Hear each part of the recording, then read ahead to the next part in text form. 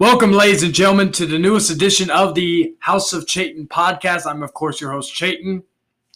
This is episode 30 on Royal Rumble Saturday, January 28th, 2023. We got a lot to discuss in regards to Rumble predictions, my Royal Rumble top 10, and my reviews of a few shows, and of course, my review of Brandon Cronenberg's newest film, Infinity Pool. But that will be coming out very soon. But first, we're going to get into what we always start off with at the beginning of the show, and that is, of course, the box office report for the weekend of January 20th to January 22nd. So number one, once again, was Avatar: The Way of Water, grossing another $20 million. And it passed $2 billion. It's currently at $2.045 billion. So very much impressive. Number two, which was last week's number three, Puss in Boots: The Last Wish. This movie's still doing great. It made another $11 million, almost $12 million. It has made currently almost $300 million. I do believe it'll get there by this weekend. Number three, which was last week's number two, and that was Megan, made $9 million. And it has made so far $126 million. So very impressive. Number four was the new film Missing, making about $9.1 million. And that movie currently, I've heard good things about it. It's made about $10 million so far. Number five is A Man Called Otto, making $8.8 million. And that has made $57 million worldwide. Number six, Plane, another $5 million. And that has made $25 million so far worldwide. Number six, a very big drop, 58%, and that is House Party, making $1.6 million. It has made about $7.5 million worldwide. Number eight, That Time I Got Reincarnated as a Slime, the movie, Scarlet Bond. Never heard this. Is the anime. Made $1.5 million. Another Crunchyroll release, so that has made $11.2 million. Number nine, Black Panther: Wakanda Forever, making another $1.3 million, and has made $840 million worldwide.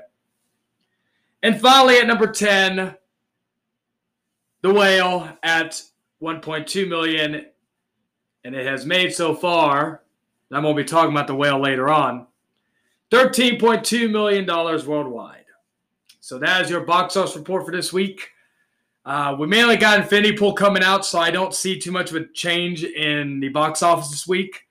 And where's the number, I don't know if Infinity Pool is going to even make it to the top 10, but we'll see. Stranger things could have happened, so we'll see. So next up is the physical media report for this week. We are getting from Paramount, and we're talking about the news first. This comes to us from Blu-ray.com. Flashdance will be getting a 40th anniversary 4K Blu-ray on April 11th. The Prince of Egypt, which I've been actually wanting this movie to be come out on 4K for the longest time. That will be coming out on March 14th from Universal. We have got... I'm looking currently at we got From Beyond coming from Vinegar Syndrome. That'll be coming to us on February 28th. And then this one I'm really excited for because this is not on HBO Max. Duck Dodgers, the complete series, will be coming to Blu-ray from Warner Bros. On March 28th. This will be an instant pickup. I'm actually going to see how much it is currently on, if there is a sales listing on Amazon. It's a beautiful box or beautiful set, in terms of the Blu-ray itself. But I'm looking to see. So you can't pre-order right now. I'm looking right now to see how much it is currently on Amazon. Trying to see real quick. I want to check some stuff. Okay. It is currently. They don't have it's not available for pre-order yet, so we don't have a date. But I will be definitely picking this up. I heard rumblings about this, so I'm very much looking forward to picking this up in March. So next up, we have Whitney Houston's I Want to Dance with Somebody. That will be coming to us from Sony on February 21st. Oh, it looks like it's getting a Blu-ray release. Nothing in regards to... nothing regarding, a 4K release, which is interesting. And then, let us look to see what else there is. There is a... let's see. I'm looking currently to see if there's anything else I have not talked about for the physical media report. See, Batman the Doom that came to Gotham, that's coming from Warner Bros. On March 28th. So that's it in regards to everything I've talked about. So let's talk about what is coming out on Blu-ray and 4K on Tuesday, January 31st. First off, we're getting Dawn of the Dead coming to us from Scream Factory on January 31st. I will definitely be picking this up. I did have the Scream Factory Blu-ray, but this does come with a Blu-ray, so I am definitely going to be picking this up to get the because I will be getting a PS5 hopefully by February, March. So I'll be getting that in, and I would like to have at least the Blu-ray for the time being. Yu Yu Hakusho, the complete, I believe it's the complete series.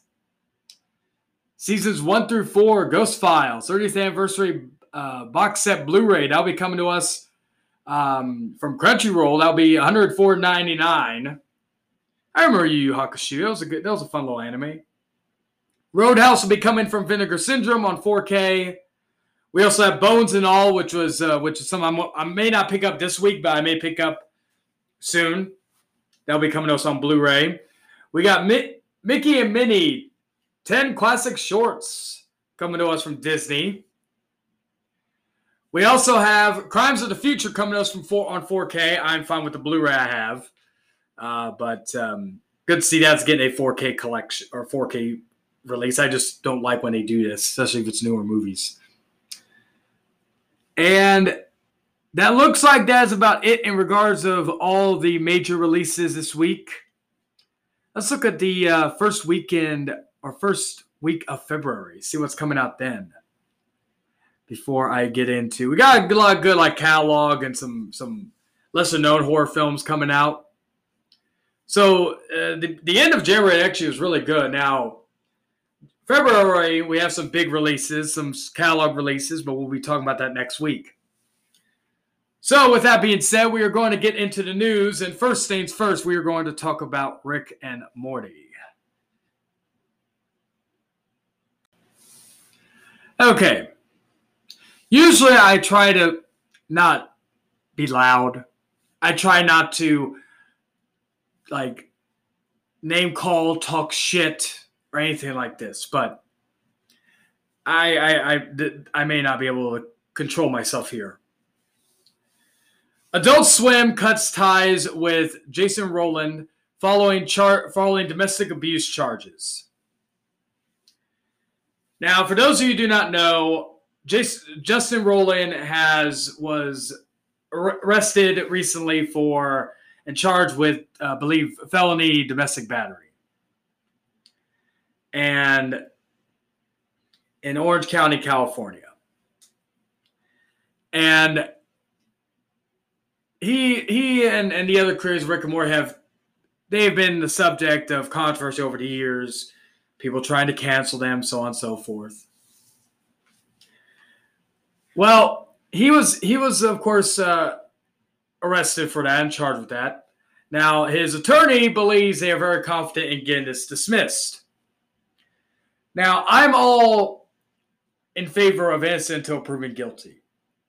I was one of the biggest Johnny Depp supporters in the world back when the whole Depp v. Heard thing happened. And I am a supporter of Marilyn Manson, hoping that everything goes well with him because as I've seen with the news, it seems like there's more than meets the eye in regards to just thinking Manson's this horrible human being.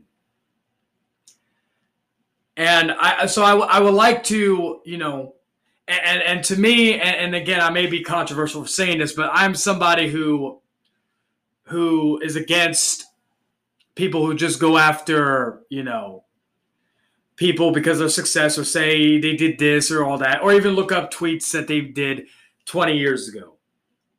I get it. Some people may make some stupid comments. We're young, stupid, immature, what have you, okay? Now, I would have been in favor if they suspended him until the verdict was realized. Like once they realized if he was guilty or not, you know.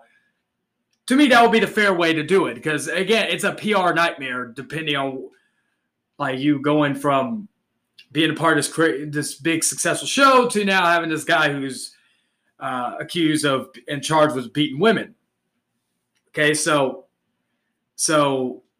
you get that there. But then they decide not only to not suspend him, but fire him. Now, again, as a PR move, it may be in the best thing to do. But I'm going to tell you why Warner Bros. Discovery are a bunch of hypocrites for this. But I'm going to read the report from the Hollywood Reporter before I get into this. Adult Swim has cut ties with Justin Roiland in the wake of the news that the Rick and Morty co-creator was charged with felony domestic abuse in Orange County, California. Adult Swim has ended its association with Justin Roiland. Adult Swim / Cartoon Network / Boomerang Senior VP Communications Marie Moore said in a statement Tuesday. Adult Swim distributes Rick and Morty, the hit adult animation comedy that Roiland co-created and executive produced for which he voiced both the titular Rick and Morty. As the Hollywood Reporter reported on January 17th, Adult Swim isn't even halfway through a massive 70-episode order for the show, one of the brand's most popular titles commissioned by the channel in 2018. Sources say Rick and Morty is set to continue with Roland's voice roles to be recast, though Roland will always be credited as co-creator. Fellow co-creator Dan Harmon, which was another person that they've been trying to cancel, will now be the lone showrunner. The show is locked in through season 10. Roland still has several projects ongoing with Hulu, including as the co-creator of the streamer Solar Opposites, on which he voices the main character. The show was renewed for 15th in October. And so, let's see. The Hollywood Reporters reached out to Hulu and 20th Century Television Animation for comment. And, of course, on January 12th, NBC was the first to report that Roland was charged with 1 count of domestic battery with corporal injury and 1 count of false imprisonment by menace, violence, fraud, or deceit,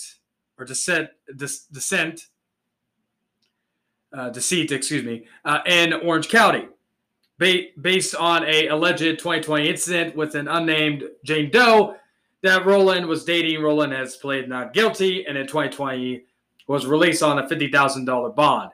Several pretrial hearings have already occurred. Roland is expected to return to court on April 27th. So this is going on in regards, this has been going on for a couple of years, but now all of a sudden it makes news. In a statement earlier this month, Roland's attorney, T. Edward Wellborn, said the media coverage of the case has been inaccurate. Wellborn added, to be clear, not only is Justin innocent, but we also have every expectation that this matter is on course to be dismissed once the district attorney's office has completed its methodical review of the evidence. All right, so we're going to get into what I think of this whole situation. Now, as far as what the attorney said, every attorney that is defending someone who is accused of something, it's always going to make it seem like it's not that big of an issue. That it's going to be blown over, it's going to be dismissed, what have you. Okay, so let's take that as a grain of salt. However, if that is true, if what he's saying is true, if he is that confident, he's not just blowing smoke up our asses, and he is found innocent and not guilty, then, like, again, why fire him? Because, yes, it's a PR nightmare, but at that point, if you want to wait, to me, I am always a firm believer, and if you need to get rid of the person for the time being, suspend them, maybe fire them, bring them back. I don't know if they will do that, but let's play devil's advocate for a second. If they do, they recast whoever. Because not only are you losing the co-creator, you're losing the voices of Rick and Morty. Like, that has been the main vocal point, no pun intended, for that show for 5 seasons. And to let him go over this, and this is where the hypocrisy is. Because last week, I didn't mention this last week, but Warner Bros. Discovery did not let AEW do a tribute show to Jay Briscoe, who passed away last week. Update on that situation. His daughters are recovering smoothly and wish everything but the best. He had a GoFundMe for the mother and the widow of Jay Briscoe, or the mother of the kids and the widow of Jay Briscoe. Goal is $50,000. It made about $250,000. So just great stuff to hear, and I in this time of sadness. But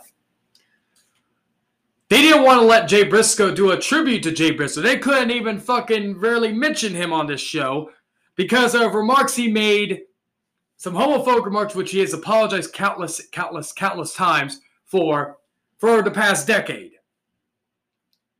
So, they will not let them do that. They had to do it kicking and screaming this past week. But the previous week, they wouldn't do it. They will let him go under the suspicion that he may be guilty. But they will let Ezra Miller, the dipshit that I mentioned a couple of months ago, that I talked about and I talked shit bitched about too.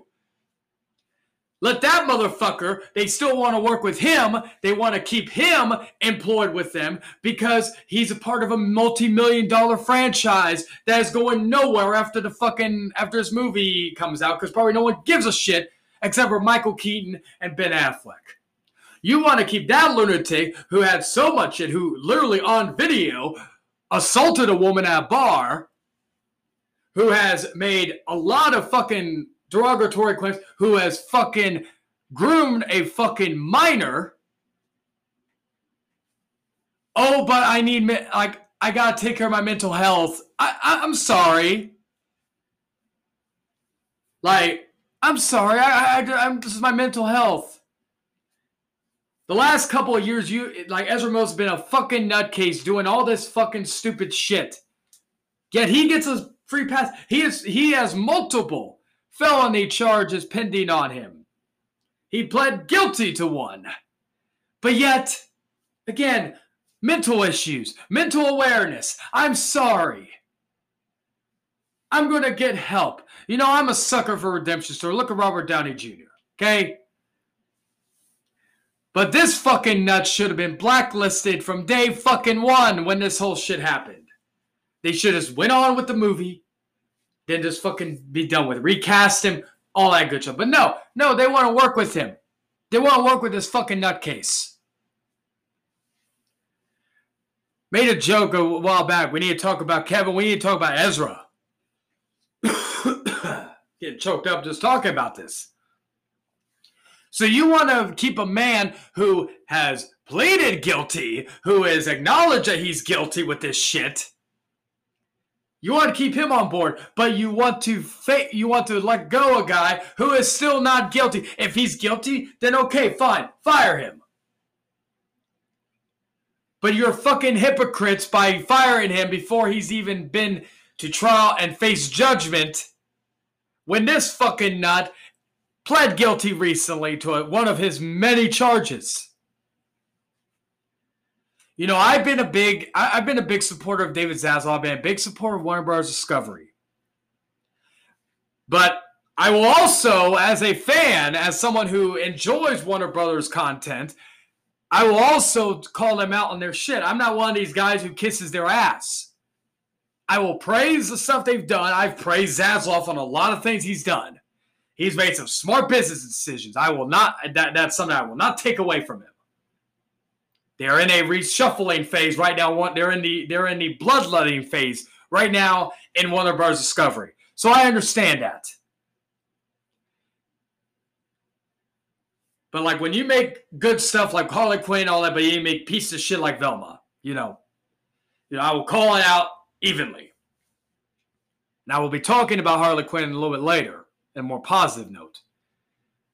But honestly, I hope that fucking Justin get gets a not guilty verdict, I hope they beg him to come back and he says, fuck y'all. You could have stood by my corner like you did with Amber fucking Heard and Ezra fucking Miller. But no, you decided just to kick me to the curb. At least he's still going to get his credit for the rest of the series, but still,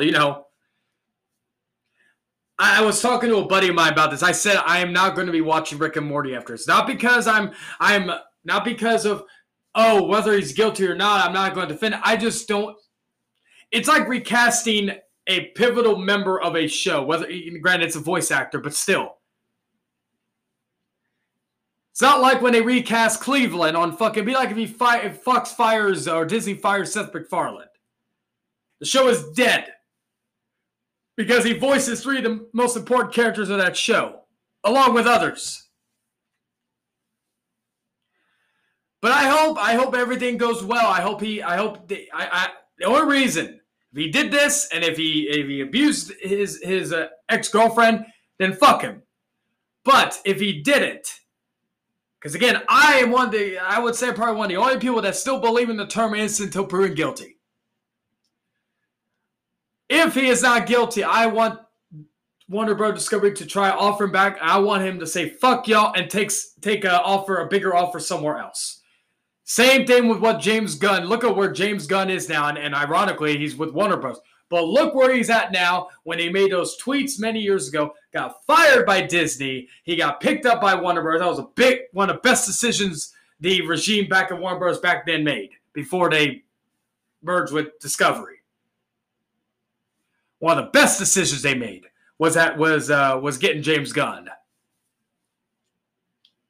But look at that. Disney got him back, but he's doing his swan song with the new Guardians. He's saying, see ya, going to Warner Brothers to make some great DC movies. And I hope he succeeds. But again, that's something I want for Justin if this all works out and if he is not guilty. So if everything and again, I will still call them hypocrites for firing this guy before anything happens with the other guy. So regardless of whether he's guilty or not, at this point, my statement towards Warner Bros. Discovery with this whole situation still stands, regardless of the outcome. But again, I will reiterate, if he is guilty, fuck him. So with that, we are going to get into a more positive talk with some little rant, my Oscar nomination thoughts. And now we are going to be talking about the Oscar nominations. They just got released this past week for the 2023 Academy Awards. Let's hope that it's not going to be like last year. Let's hope no one gets slapped. Yeah. But we're going to get into it. We're not going to go through every single nomination, but we're going to go through the key ones. And I apologize if I butcher some of the names. But we have the Best Actor nominee, and that will be, first off, is Austin Butler from Elvis. Now, I haven't seen Elvis yet, I know. It's just, again, it's a long movie, and it's I think it's still on HBO Max. Now I'm going to have to pick up on 4K.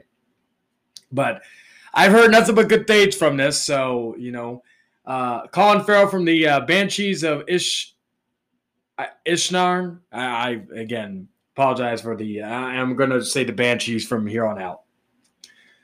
Brendan Fraser for The Whale, so I'm very happy he did get the nomination. I am gunning for him to win for Best Actor. Paul Mescal from Aftersun and Bill Nye from Living. Actor in a supporting role, Brendan Gleeson from The Banshees. Brian Tyree Henry, who has been killing it over the last couple of years. His movie that he's being nominated for is Causeway.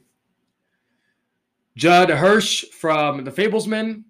Barry Kurgan from The Banshees. And Ki Hung Kwang from Everything Everywhere All at Once. I'm so happy about this one.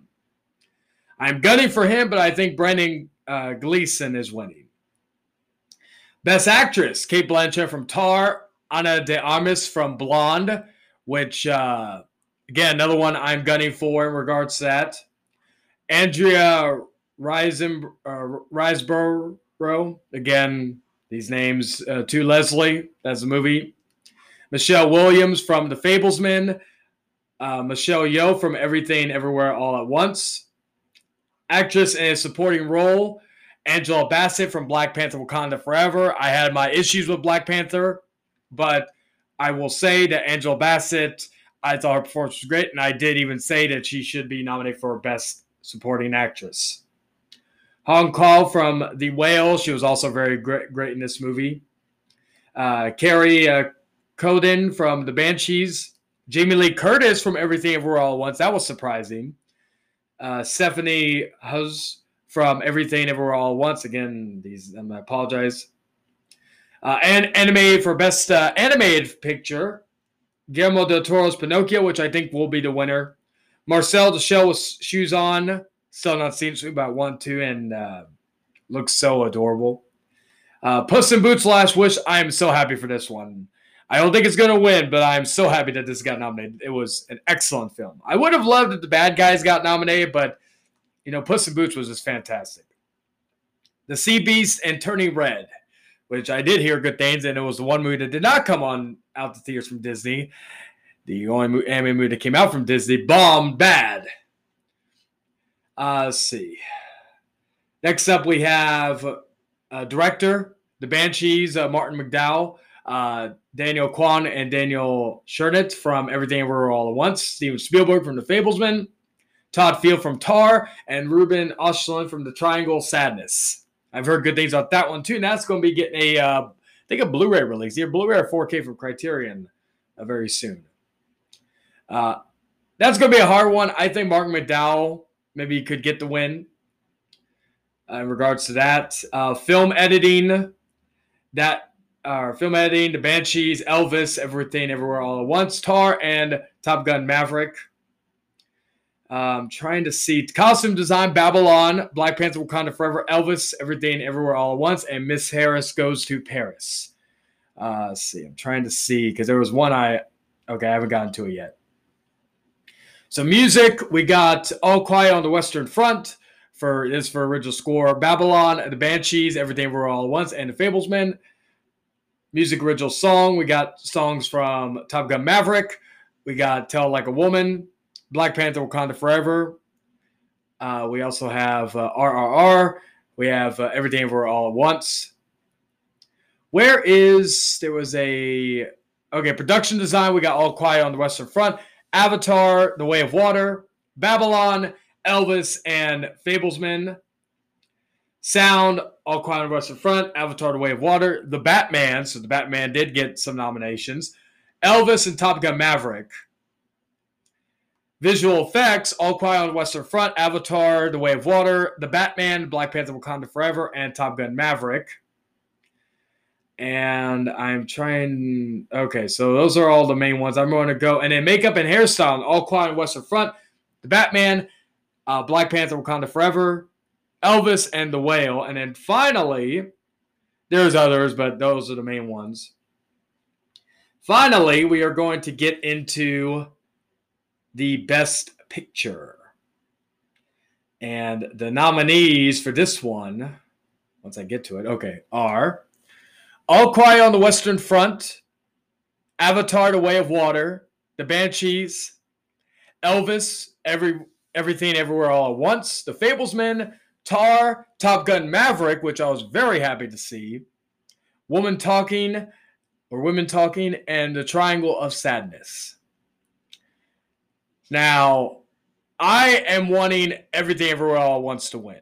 I want that movie to win. Honestly, if I had my way, if I was in charge of this, now granted, again, I've not seen every movie, even Avatar, seeing it, I don't think it belongs in Best Picture.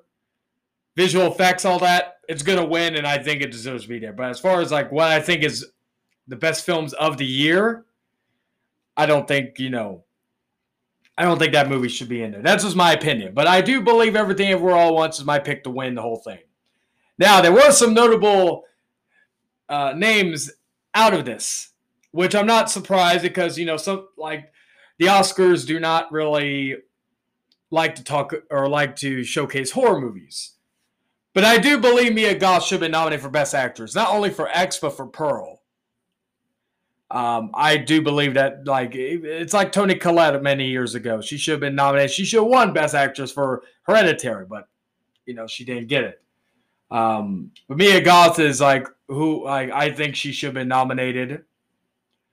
But I am happy, though. Like, overall, this is a very good list. This is a very good list of nominations. It could be anybody winning this thing. Like I said, for Best Actress, I'm rooting for Ana de Armas, but I don't think she's going to win. But it would be really cool if she did. Same thing with the guy from Everything Everywhere All at Once for Best Supporting Actor. So let me know, guys, what you think of this. And we are going to get into, of course, the rest of the news for this week. So we're getting to that right now. And now we're wrapping up the rest of the news. Not too much to discuss besides what I've already discussed previously. But we got a new trailer for Shazam! Fury of the Gods, which does look good. But again, I'm just, with these DC movies that are coming out, especially since I know most of them are not going to matter after these releases, like Aquaman, so on and so forth. I just can't get too excited for it. It's a good trailer, but I liked Shazam, the first movie, but I wasn't like the Shazam franchise, since Black Adam's a part of it, I wasn't really the biggest fan of. So, but who knows? It does have a good cast in it and all that. So that is something that, I will keep an eye on. But we did also get the first trailer. I did not even know we were getting this, but for Harley Quinn, a very problematic Valentine's Day special, now be coming to us on, I believe, February 8th or February 9th. We're, what do you call it? It's actually 9th. It's coming the same day as You Season 4 on Netflix. So that's going to be one busy day regarding all that. So that is really all the news, because there's not really too much else to discuss as of right now. Just because, again, like my main two focal points. But I want to let y'all know what I thought of those two things. So now we're going to get into what I thought of the next two episodes of The Mayfair Witches and The Last of Us Episode 2. So I watched the last two episodes of The Mayfair Witches, episodes 3 and 4. Not the last, but, most recent ones. And it's going through a good steady pace. Again, I'm not feeling it compared to Interview with the Vampire. I think Alexandra Daddario is doing her damnedest in this show, and I do believe the setting and the cinematography is just gorgeous. But, and it's an interesting story. It's just, again, I'm not feeling it the same way I felt with Interview with the Vampire. Maybe it's because I'm not too familiar. Like, I read the Mayfair Witches book, so I'm familiar with it to a certain extent, but I'm not like this big avid fan of the like novel, but I'm still enjoying it. So, and again, if you are a member of AMC Plus, you can easily get it, early and all that good stuff. Like, or you can get the newest episodes early and all that good stuff. So, but what I did really enjoy, and what I think is this show is shaping up to be the best TV show of this year. We're not even halfway to we're not even through the first month of the year. That is The Last of Us. I watched episode 2. I love the storytelling and the backtrack, or not backtrack, but the backstory they're doing in the beginning. I'm hoping they do that at the beginning of each episode. They're like doing like a little thing in the back before the outbreak happened in its early stages. So I really enjoyed that. We did get to see the Quakers for the first time, like fully in there, with their fungus and all that stuff. So that was cool. And it's nice that the voice actors who voiced the Quakers are voicing them in the show. Pedro Pascal is just a treasure on TV. Like with Mando and with this, he's just excellent. But the rest of the cast, there was a very hauntingly beautiful but disturbing scene near the end. If you probably know what I'm referring to, and it leaves kind of certain questions out there, which I love. I don't like everything being explained, so it's – and I'm really excited for episode 3 coming in this Sunday. I'm hoping I will be awake to discuss or to watch it. But if I don't, I'll watch it Monday. So, but definitely check the show out if you haven't already. So with that, we're going to get into my thoughts on and my predictions for the 2023 Royal Rumble and my ranking of, in my opinion, the top 10 best 30-man Royal Rumble matches of all time in just a moment. And now, since it's Royal Rumble season, and I don't talk too much about wrestling on this podcast, and since I will be going to the Rumble by the time you are listening to this, I will most likely be at the Alamo Dome getting ready to go to the show. I wanted to do and also for episode 30, I wanted to do a top 10 of the best 30-man Royal Rumbles in my opinion. It is a ranked list from 10 to 1. I thought about doing a, 30, but, it's just going to take too much damn time, and there's more than 30 Rumble matches. If we include, the greatest Royal Rumble and so on and so forth. So with that, we're going to go into number 10. And really, it's only for this one, because after really number 9, it was kind of hard to pick a Rumble that I thought was good. But really, number 10 is only for one moment, and that is, of course, the 1990 Rumble, which was our first image of seeing the Ultimate Warrior and Hogan in the ring together. I believe this was the last one Hogan won, if I'm not mistaken. Was it? Let me look real quick. Because I know he won 2 Rumbles. I just can't remember. Yeah, he won. Yeah, he won 90 and 91. Big John Studd won 89. So I couldn't remember if he won 89 and 90. I know he was the first one to win back-to-back. So, but yeah, that is the main reason why that's number 10 in all that. Number 9 is the 2019 Royal Rumble. This was actually, not counting the greatest Royal Rumble, I believe this was the first Stadium Rumble that they had besides the Alamo Dome in 97 and, of course, in 2017. They were in a baseball stadium. This is one Seth Rollins won. It was a great finish with him and Braun Strowman. Honorable mention, I will add one honorable mention, the 2018 Rumble. Because of Nakamura winning and also Rey Mysterio's return. That was awesome. Number 8 is what many consider the forgotten Royal Rumble match, and that is the 2004 Royal Rumble match. That is the one that, of course, Chris Benoit won. And those of you who know who Chris Benoit know what he did in 2007, probably know why it's considered a forgotten Rumble. But it was a great Rumble with some great storytelling, with Benoit being in number 1, Orton being number 2, Mick Foley coming in later on because he was feuding with Randy Orton. And it was a great finish with him and Benoit and The Big Show. And also it laid the groundwork for the future match between Brock Lesnar and Bill Goldberg. And this was Goldberg's first of, I believe, 2 Rumble matches. He was also in the 2017 Rumble. So that is my number 9. My number 8, excuse me. My number 7 is the 2020 Royal Rumble. What I think is the last great Royal Rumble match as of right now. Had the great return of Edge coming out. It was in Houston, Texas. It was also the last Rumble for almost 2 years to be in front of a live audience, because we wouldn't get another Rumble in front of a live audience until 2022. The one in 2021, while I did enjoy, was in the Thunderdome era of WWE during the pandemic. Had the great return of Edge. Had the Brock Lesnar just cleaning house at the beginning. We also had the elimination by Drew McIntyre to Brock Lesnar after Ricochet kicked him in the dick. Lesnar, that is. And the Claymore kick out of the ring, that was a great moment. And then, of course, like I said, Edge's return.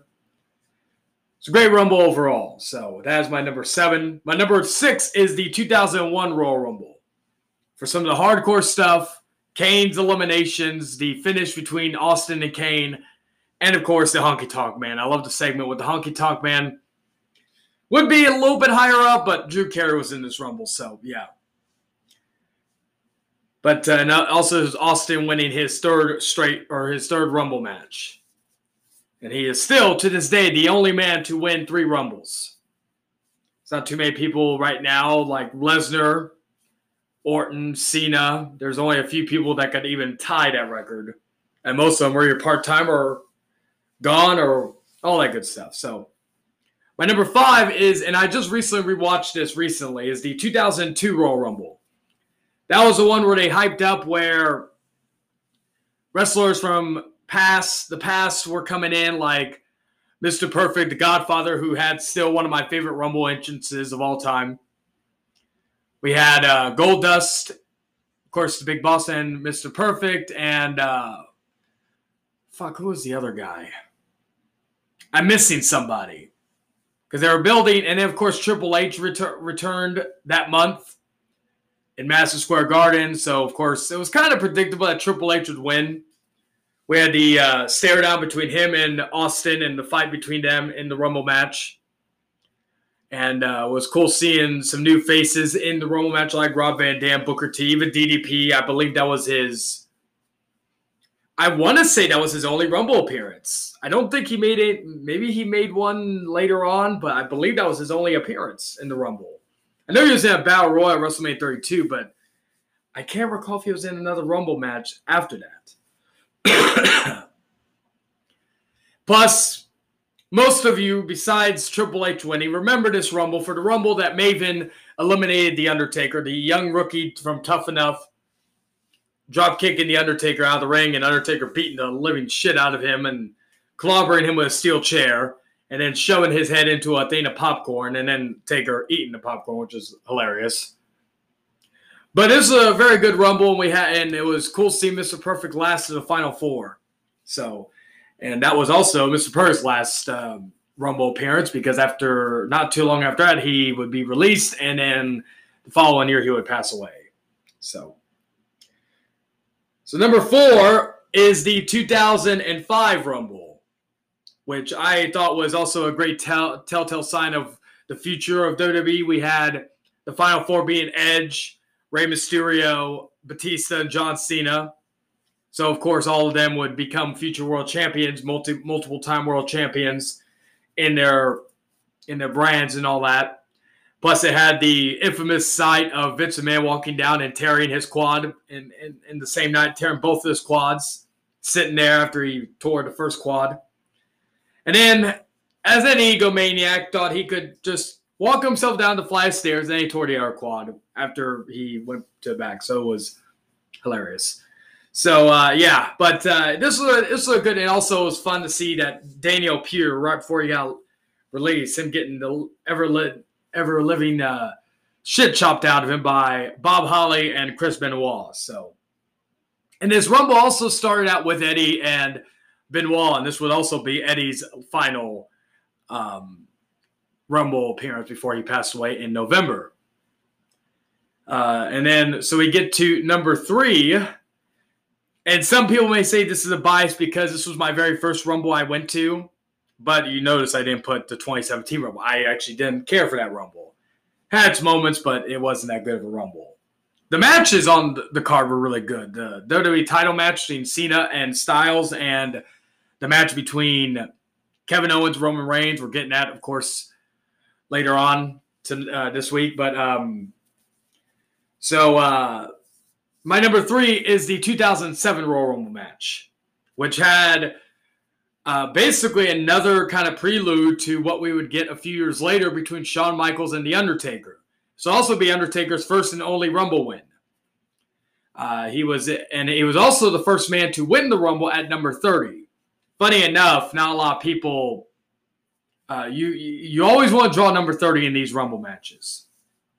And I know I don't talk about wrestling on here a lot, so I'll give a little little condensed lecture about the Rumble before for anybody who doesn't know. The Royal Rumble match is a match WWE and some other companies, they have it under different names. Hell, there's a local wrestling company I'm going to on Sunday. They're basically doing the same thing. It's basically a 30-man match where 2 men start every 90 seconds or so. Another entry comes out. The only way to be eliminated is over the top rope, both feet touching the floor, and the last man standing wins, and they get a world title match of their choosing at WrestleMania. Also, one cool version of this match was Aztec Warfare, which was in Lucha Underground. That was basically, there's no over top rope elimination because a lot of these guys were luchadors, so they wanted to use their flying abilities to their advantage. So instead, the only way to win was by pinfall or submission. But same rules basically in terms of the inner roles and all that stuff. But this Rumble had that, like the 07 Rumble was a great pay-per-view as a whole. I had that great match with Cena and Umaga. The last man standing match. I miss Umaga.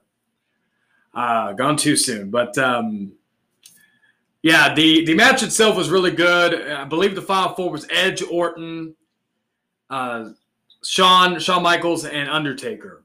And then, of course, it was my very first Royal Rumble match I went to live. I believe it was also my third live show I went to for WWE. I think I was 12 years old when that Rumble happened.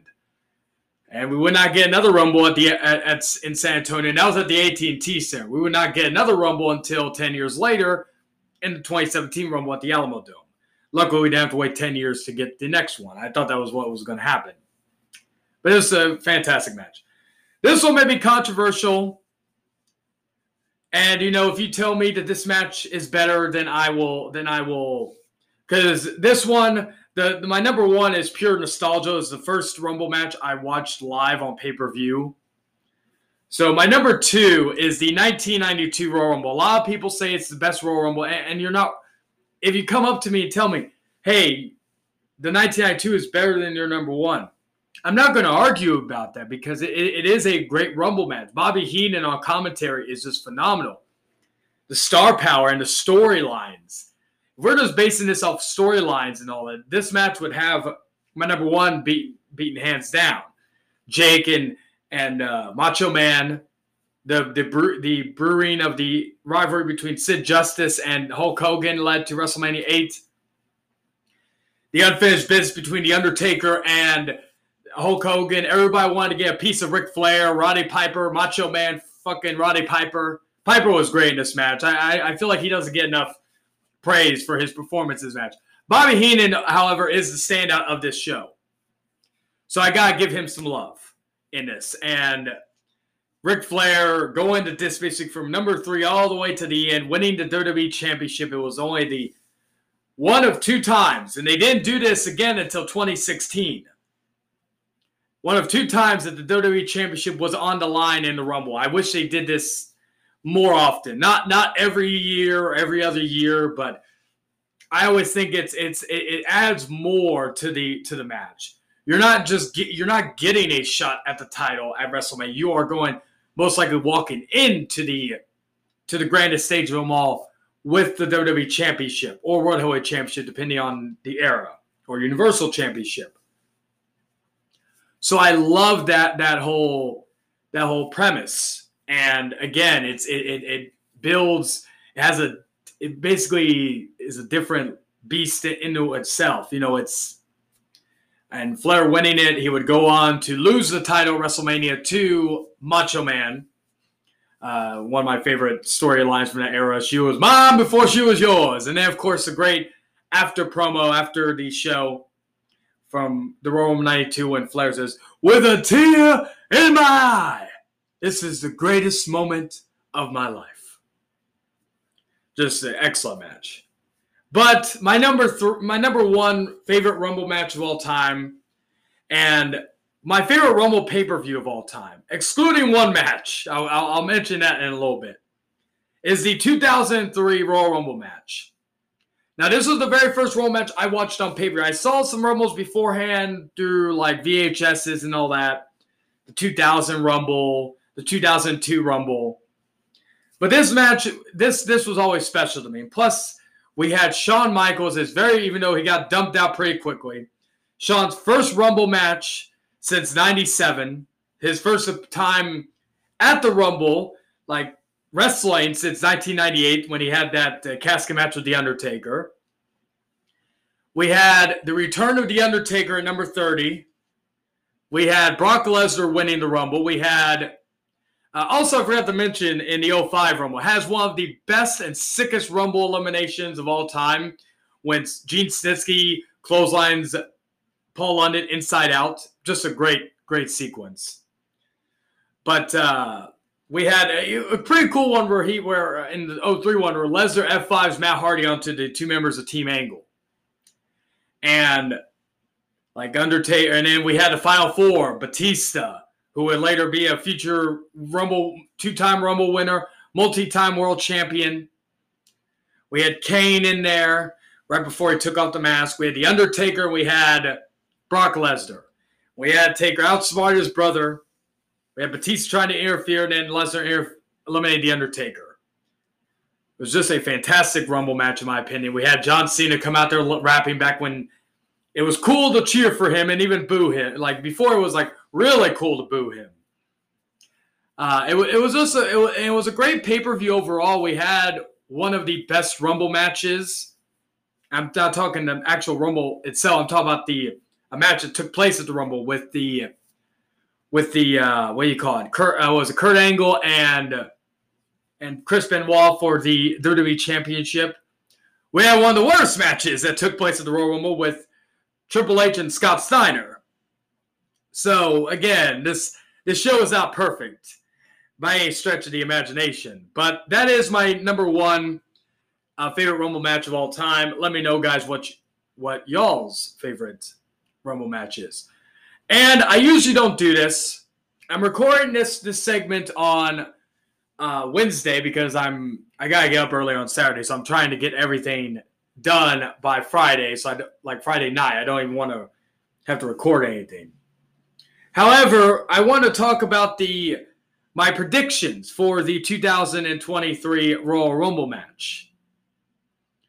And I'm going to go into some predictions I have in terms of who I think's winning, some surprises we may get, so on and so forth. Now, again, this is as of Wednesday. It could change. But first up is the Pitch Black match, the Mountain Dew Pitch Black match, between Bray Wyatt and LA Knight. I'm very curious to see how this is. I'm very curious to see how this goes live, so we'll see. But I'm happy LA Knight is finally getting the rub. And LA Knight, I predict to lose to Bray Wyatt because this is Wyatt's first match in almost 2 years.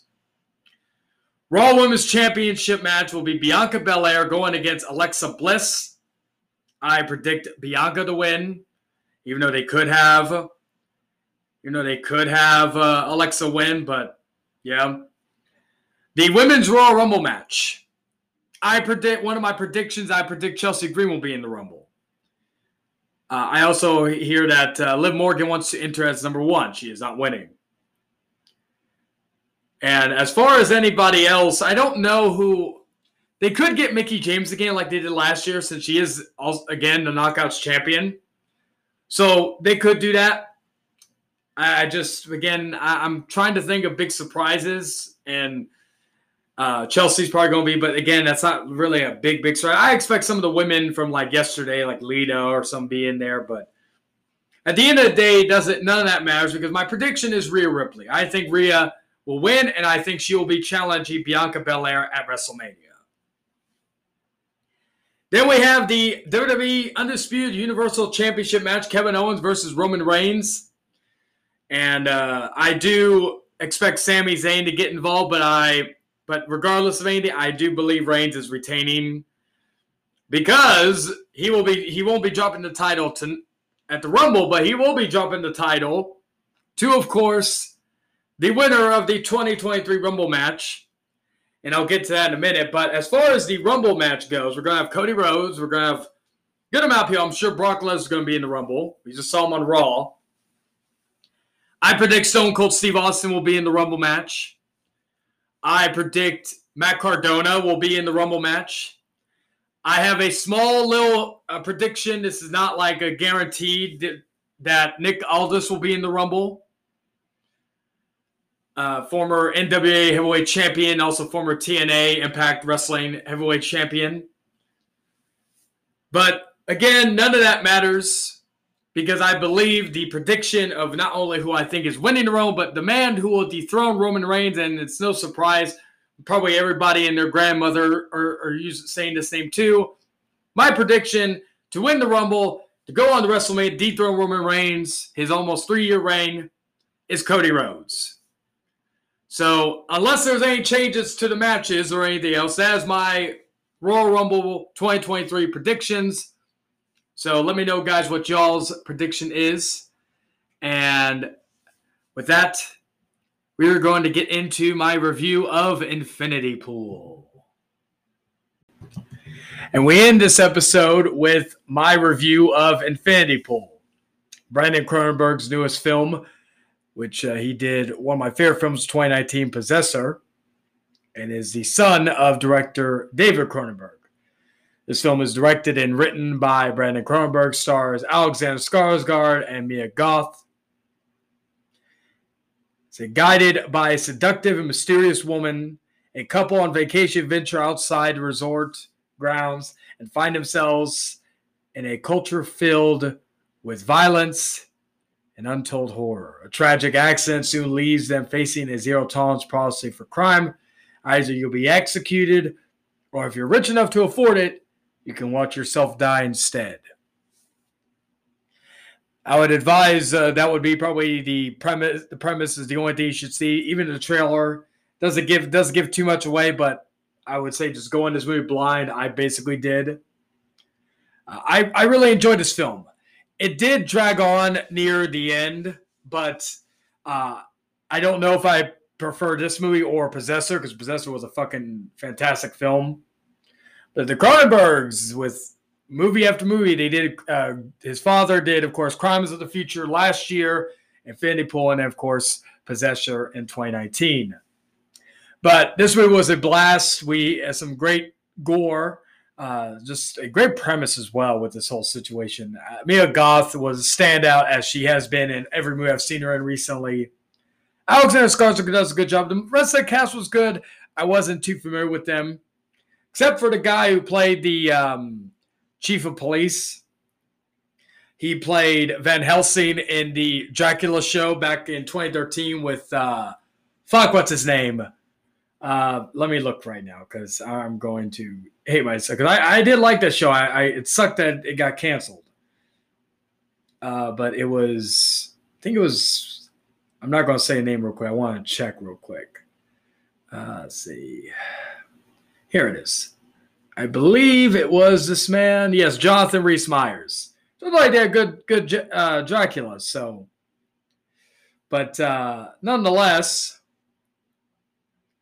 the guy who played Van Helsing on that show, he also was in some of the MCU movies, I think the Avengers and what was it, Captain America, the Winter Soldier, I believe.